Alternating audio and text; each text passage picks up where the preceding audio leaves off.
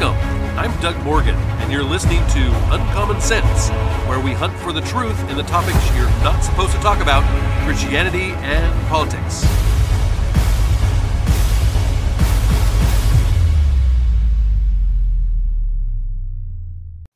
It's FOMO Friday. Yes, it is. Once again, we want to make sure that you do not have the fear of missing out, especially if you're not listening to the propaganda media any longer.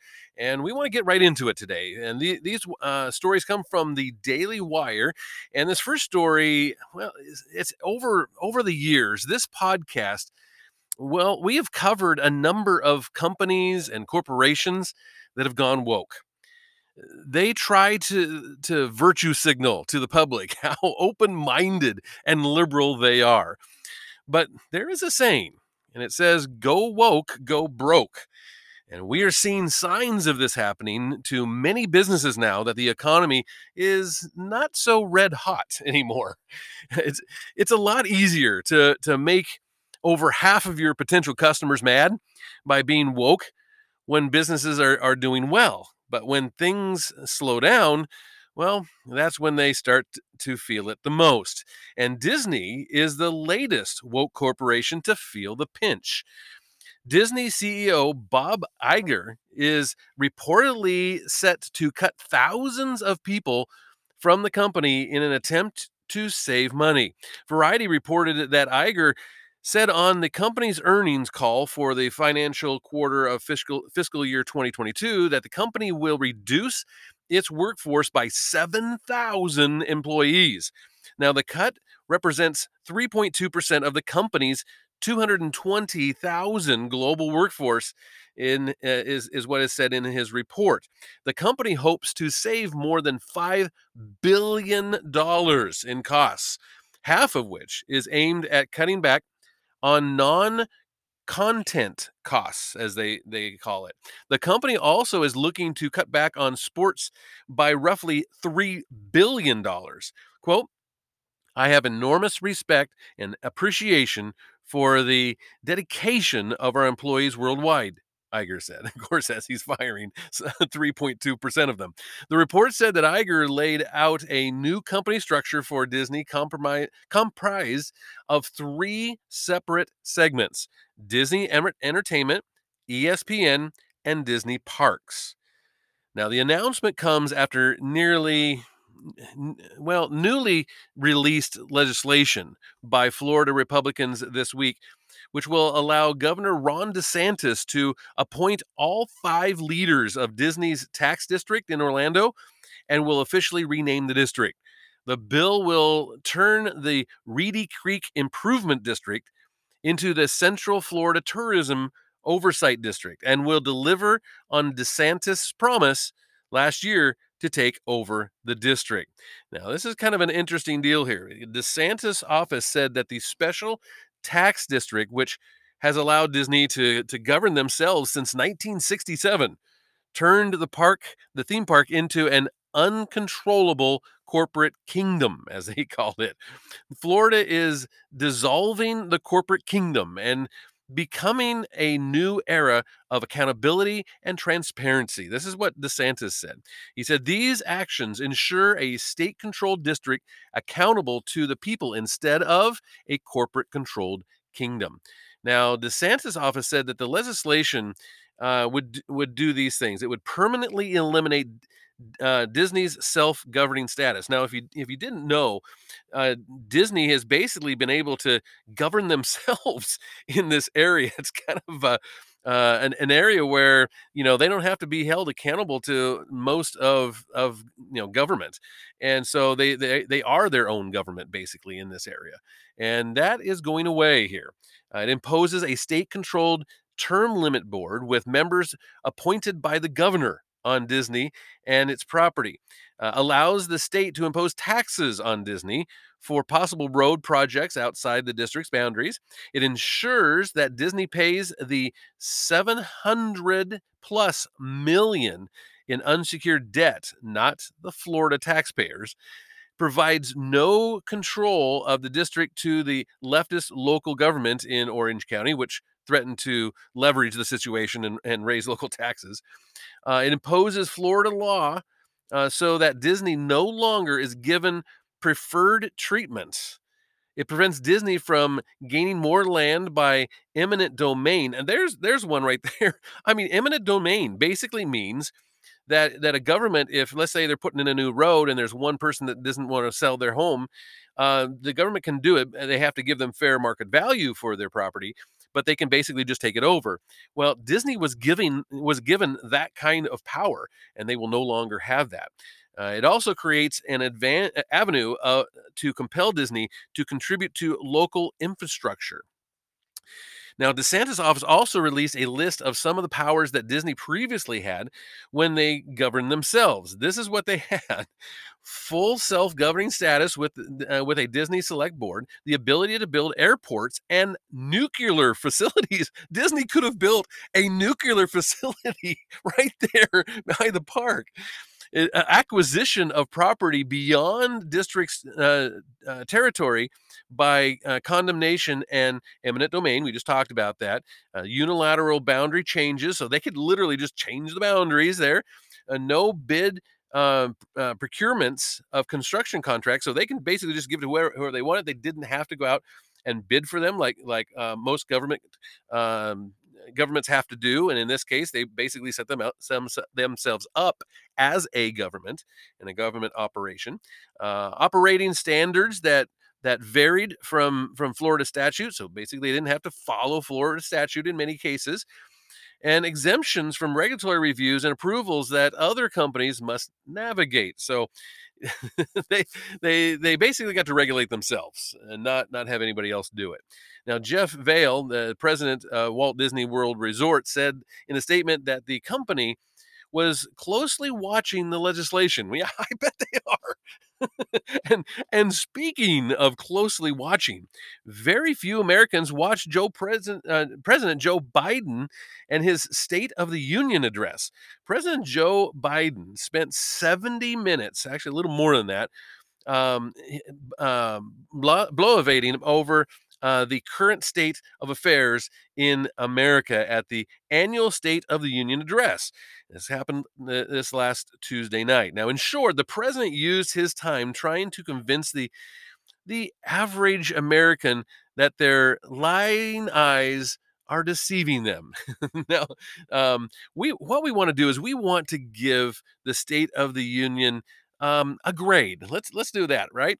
And from Tim Mead, he said to help condense the review of his speech, we thought we'd give the alleged former and full-time professor at Penn a grade of his own, right? Here's a Spark Notes version of the speech that he slurred his way through. The economy is booming. The border is secure. Ukraine is winning the war. They just need one more round of billions. Climate change is killing us all. And Republicans are the divisive ones, not the guy who called 75 million Americans ultra mega extremists threatening democracy, right? Also, they think men can be women and that abortion is a gift from God to be protected. So, yeah, needless to point out, that's all a bunch of malarkey, as the big guy likes to say. Worse, the speech itself was not anything unique. It was a campaign speech, not even pretending to be a State of the Union speech. He trotted out the same tired lines that we have all heard before, and he even regurgitated lines from last year's State of the Union. I mean, they couldn't even come up with anything new. Curiously, it seems that Biden spent a lot of time discussing things yet to come, not the state of the country as it is now. With dismal approval ratings and the vast majority of Americans not wanting him to run again, it's easy to see why he'd want to talk about, what the days ahead and what they're going to look like instead of what they are now. Now, here's a more detailed report card breaking down Biden's speech, and we're going to start with the economy. The president claimed that he created 12 million jobs in this speech. And he also claimed that this was more than any other president in history 2 years into his term. Even PolitiFact I mean, even PolitiFlack. I mean, these guys are ultra liberal, and they called it baloney on this one. Many of those jobs were ones that came back from before the pandemic, not brand new jobs at all. I mean, we basically told people to stay home, and then he takes credit for them coming back to work when we told him, okay, it's now time to come back to work. The president even had the gall to claim that his administration has worked to bring down inflation while ignoring the fact that it's still much higher than when he came into office. Biden also repeated that weird claim that fast food workers had to sign non-compete agreements and couldn't get a job across town. That one's already been debunked. Everybody knows that's not true. The best part of the night was that Biden was fact-checked in real time by GOP members when he tried claiming that Republicans wanted to cut Social Security and other entitlements. They, I thought he was almost going to get booed out of the room. But let's switch to energy. Regarding energy, Biden didn't spend too much time on this, and perhaps for good reason. His remarks drew audible laughs from the GOP when he blasted oil companies for record profits. And he claimed that the oil companies, quote, invested too little of that profit to increase domestic production and keep gas prices down. And he added corporations ought to do the right thing, as he as he put it. Then Biden, and this was almost hilarious. It really was. Then Biden said that executives told him point blank that they didn't invest due to his policies and what they meant as far as abolishing fossil fuels. He I mean, he reassured them by saying, "Well, we're going to need oil for at least another decade." That line, it drew uproarious response.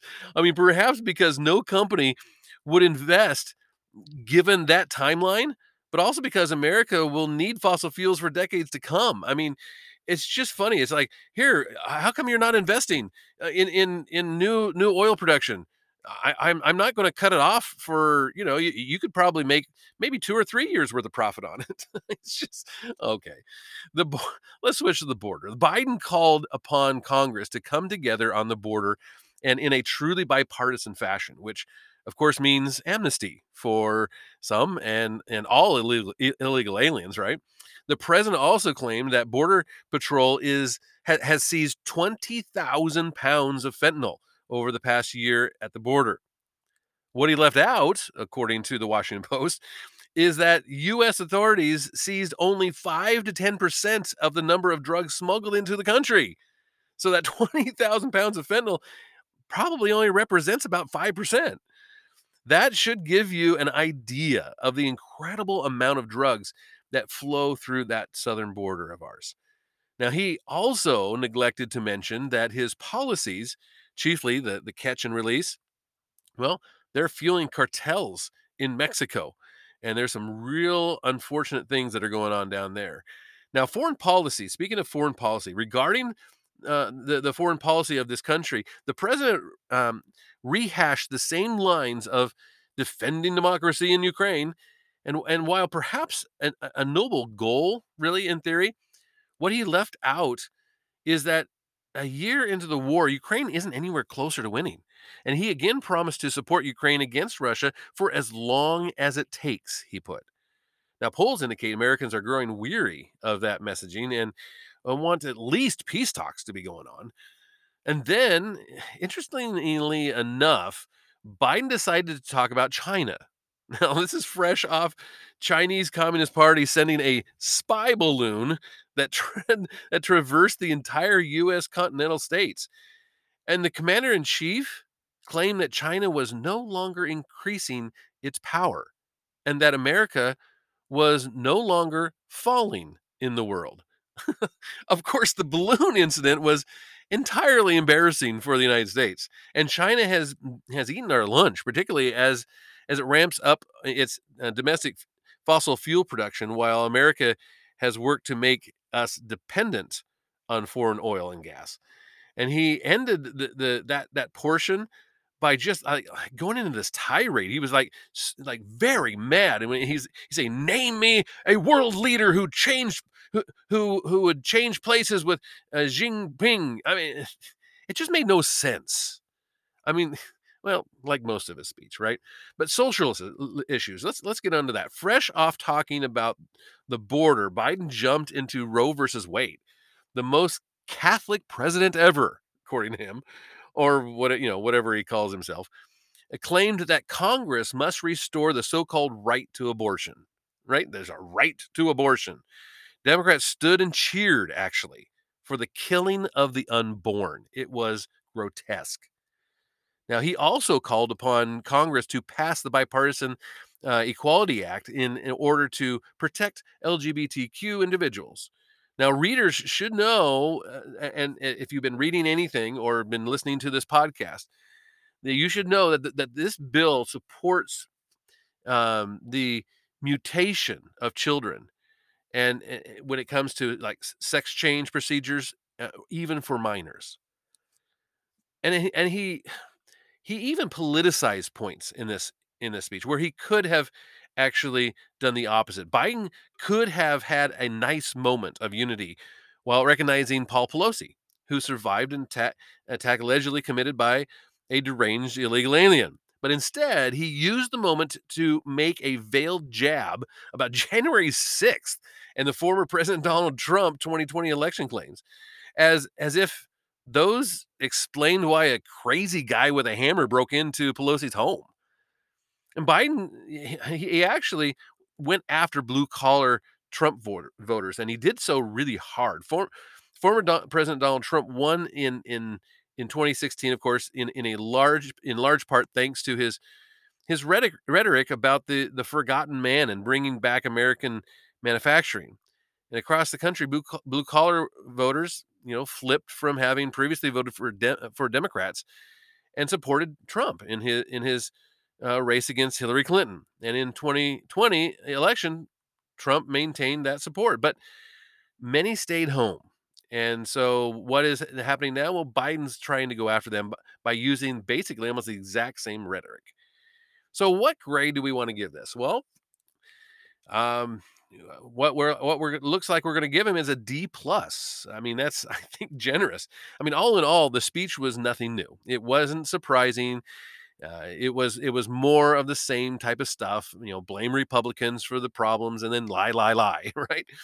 Given the fact that he recycled old material and had no true moments of unity, aside from saying you should never bet against America, as well as the fact that he appeared visibly confused at times and very combative at other times, Biden earned a D plus for his speech, I think. And had the writing been better, and had he offered a fresh path toward the nation, or at least pretended to, perhaps that score could be a bit higher. But he gets a D plus. So sorry, Joe, no lowering the standards via equity around here. but but we like to be fair around here when we can. And on this podcast, we want to show both sides. So let's give a grade for the GOP response to the State of the Union address as well. Having given the opportunity, of opposing the opposing party's response after the State of the Union always seems like drawing the short stick as a politician. At least that's the way it seemed for whoever had to respond to President Donald Trump or even President Barack Obama, really, in their State of the Union address speeches. But on Tuesday night, after President Joe Biden provided a rambling speech where he just slurred lies and spewed division, newly sworn in Governor Sarah Huckabee Sanders, who's the Republican governor of Arkansas, shined as she was tapped to give the official GOP rebuttal to Biden. Now, Sanders' message was refreshing, really, for its clarity as well as its consciousness in explaining, what's at stake. She said, quote, "Being a mom to three young children taught me not to believe every story I hear. So forgive me for not believing much of anything I heard tonight from President Biden." Now, she said, from out of control inflation and violent crime to dangerous border crisis and threat from China, Biden and the Democrats have failed you.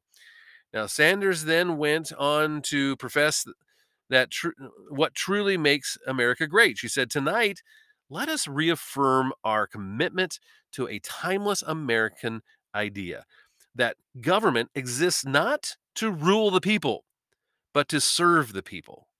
And she said that Democrats want to rule us with more government control, but that's not who we are. taking taking a line from Obama. Now, reminding Americans of their remarkable place in history, the former Trump White House press secretary said that America is the greatest country the world has ever known because we are the freest country the world has ever known, with a people who are strong and resilient. The youngest governor, she's the youngest governor in the country, was able to intertwine her own story to highlight the difference between the GOP and the Biden's agenda. Quote, "I'm the first woman to lead my state. He's the first man to surrender his presidency to a woke mob that can't even tell you what a woman is." She also said that in the radical left's America, Washington taxes you and lights your hard-earned money on fire. But you get crushed with high gas prices, empty grocery shelves, and other children our children are taught to hate one another on account of their race, but not to love one another or our great country.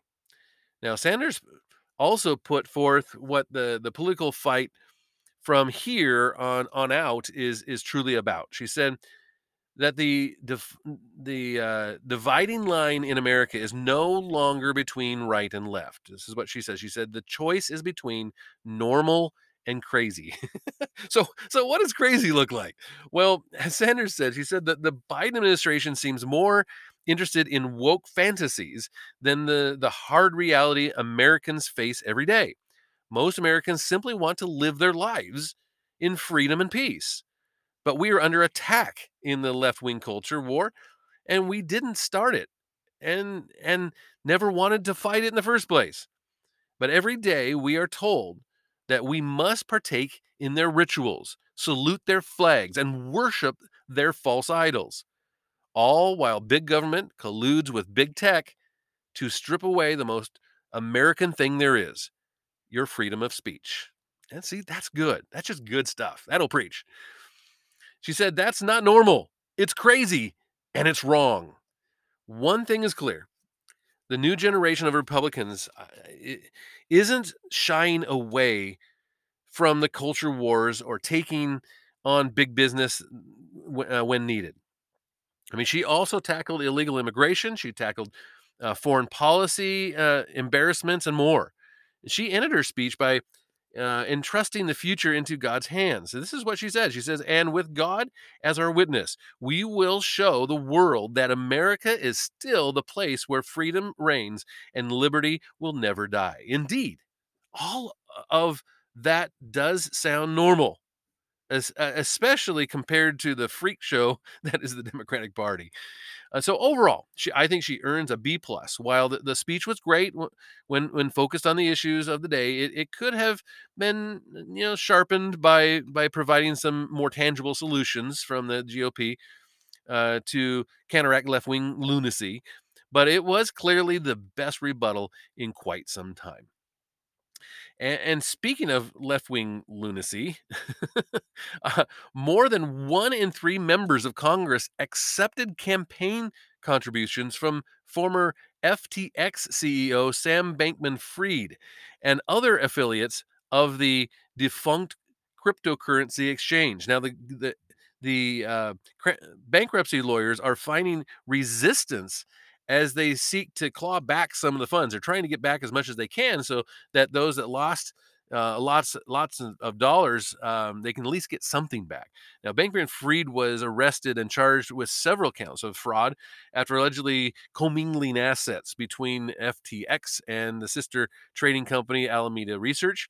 And his extensive political connections came to public attention in the weeks after the company's bankruptcy, including $39 million he donated to Democrats ahead of the midterms and 4 meetings that he got granted at the White House. FTX, which is now led by a bankruptcy lawyer, John Ray III, announced Sunday that the company is beginning sending confidential messages to political figures, political action funds, and other recipients of the contributions. So basically, they're trying to get some of this back. A previous analysis of the Federal Election Commission data produced by CoinDesk concluded last month that 100, get this, 196, so almost 200 of the 535 members of the House and the Senate received donations from Bankman Fried and his associates. Some 34 of the 53 campaigns that responded to the outlet said that they would forward the money to various nonprofit causes. But this is the thing, FTX warned that making a payment or donation to a third party, including a charity, would not prevent the company from seeking recovery from the recipient or any subsequent transferee. So, in other words, they're saying, "Oh, we're not going to give it back to FTX because we'll give it to some charity and make ourselves look good." And they're saying, "Well, you can do that, but that doesn't necessarily mean that you're that you that you're going to get we're not going to come after you for the money. You can make whatever donation you want." So, um, side note here, the Oregon Democratic Party has not yet given back the $500,000 that they illegally received from Bankman Fried. So it'll be interesting to see what's going on, what's going to happen with that one. And we often like to end on a lighter note, but I couldn't end today without bringing you this. It's by Ben Shapiro, um, and it's his thoughts on what happened at this year's Grammys. And you may say, Grammys, what are those? I mean, nobody really cares, right, anymore. But this week, the Grammys were held in Los Angeles, and they featured a star-studded cavalcade of singers who can't sing and songsters who require a team of dozens to write their songs, and dancers who can't dance. And they also featured a full-on satanic ritual on stage, starring used to be just a gay dude, then gender queer, now gender non-binary singer Sam Smith, and transgender female, which of course means biological male, Kim Petras. Now their song "Unholy" won them Best Pop Group and Group Performance. And their performance, in which the Tubby Smith donned a Satan outfit and top hat with horns, while Petras gyrated in a cage surrounded by a Satan costume strippers all over the place, made headlines for its transgressive imagery. Now, the goal, of course, of this is to tweak people of a traditionally religious bent and then draw a response and then act offended, right? That's what they love to do. So why can't you just leave us alone? Is what they'll say, and they'll cry this. The cultural elites will cry this as they demand our attention, and we're all supposed to just be shocked. Of course, that's the point of all this. But the fact that the performance is so unshocking should be the real shock here. The Grammys were sponsored by major corporations and the shadow president of the United States and the world's greatest physician, of course, Dr. Jill Biden, and she showed up to present an award, and CBS even tweeted and in anticipation of the satanic routine, they tweeted this. They said, "We are ready to worship." But the truth is that Satan is he's really in right now. After all, Satan's message has become our society's. Personal um, authenticity requires the destruction of all the traditional mores and the trashing of all immense institutions of Western civilization. To be free means to live without rules or boundaries, and our truest heroes are those who say, that it's better to reign in hell than to serve in heaven.